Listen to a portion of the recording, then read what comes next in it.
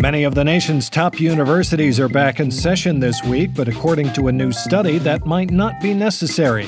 Hear why job applicants who've earned a college degree are just as successful as those who lie about having done so, and what that could mean for future 19-year-olds who dream of stuffing a towel under a dorm room door and slipping frantically into a salvia-induced paranoia, hoping that the RA doesn't come and write me up for listening to Ween too loud. I mean them. Right, them. For listening to Ween too loud. Anyway, from The Onion and Onion Public Radio, I'm Leslie Price, and this is The Topical. This podcast journalism class is now in session. Stay with us or you will be marked absent.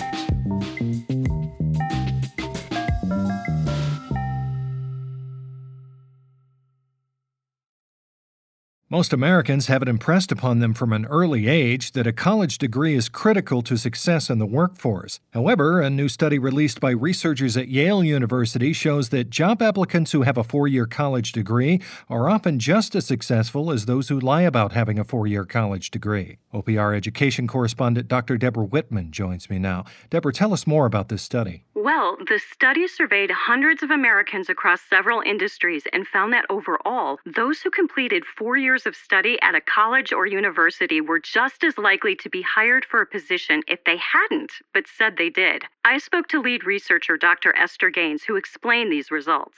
More sought-after jobs these days are requiring a college degree, but at the same time, employers don't ask applicants to prove it. This has leveled the playing field, making it possible for the brazen non-graduates to get their foot in the door and, in a lot of cases, exceed expectations. And in what ways do they outperform real college grads? Lots of ways, actually. The resumes of confirmed graduates usually have 3 to 7 extra common skills and extracurriculars listed on their resumes. Software proficiency, a second language perhaps, volunteering, etc. Self-graduates, as we refer to them, listed on average 5 to 15 skills that usually tended to be more eye-catching.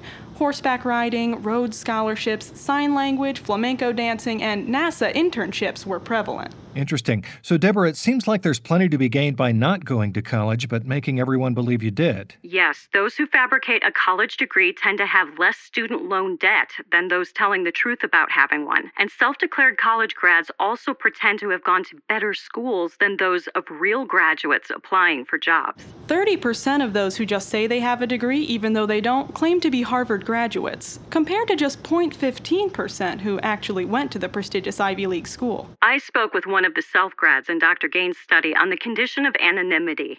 We'll call him Alex. Alex works in tech. Well, I dropped out of college and got an opportunity to get funding for a new website. It would be a new way for people to connect, a new social medium. I called it Facebook. But I could tell the investors might be wary of a college dropout, so I told them I graduated from Harvard, which was a total lie, and now I'm CEO and we're at $71 billion, and no one's the wiser. Deborah, this makes me question, is there any advantage at all to paying thousands of dollars and spending 4 whole years of your life earning a real diploma from a college or university? It depends.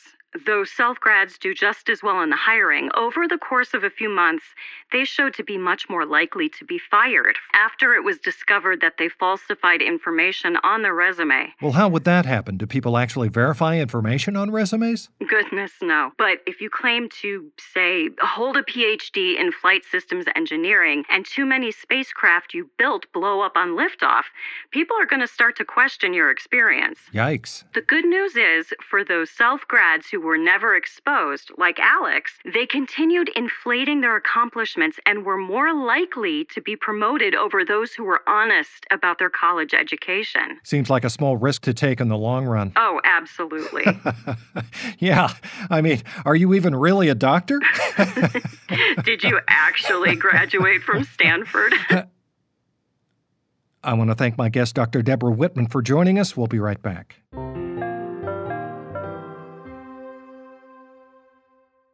Do you ever wonder how celebrities order food? Like, is Sarah Paulson a Diet Coke or a regular Coke girlie? Some peasant Coke? No. Or how does Sofia Vergara order a pizza? No tomatoes. I cannot eat tomatoes. Yes. Are you cool with mushrooms? Not really. If these are the details you need, and I know you do, I have the podcast for you. I'm Jesse Tyler Ferguson, and on my podcast, Dinner's on Me, I take some notable friends of mine out to dinners in Los Angeles and New York City. Listen wherever you get your podcasts. That thing was delicious.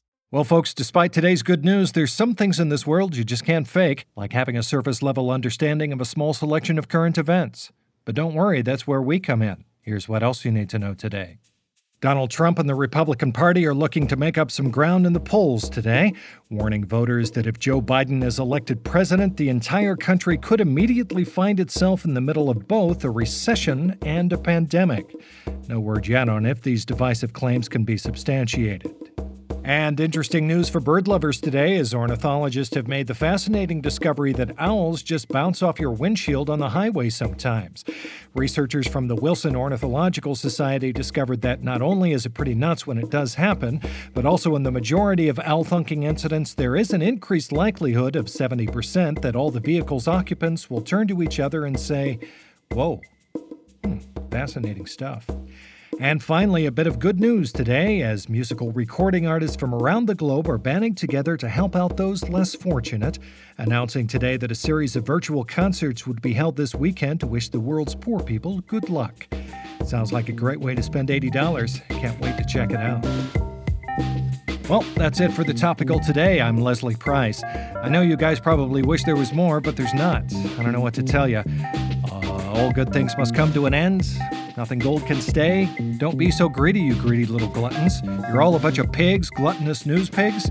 You disgust me, you filthy news pigs. You get the idea. But don't worry, we'll be right back here tomorrow with the inspiring story of a small coastal town whose residents all rallied together to help save a beached rock. You won't want to miss it. We'll see you next time.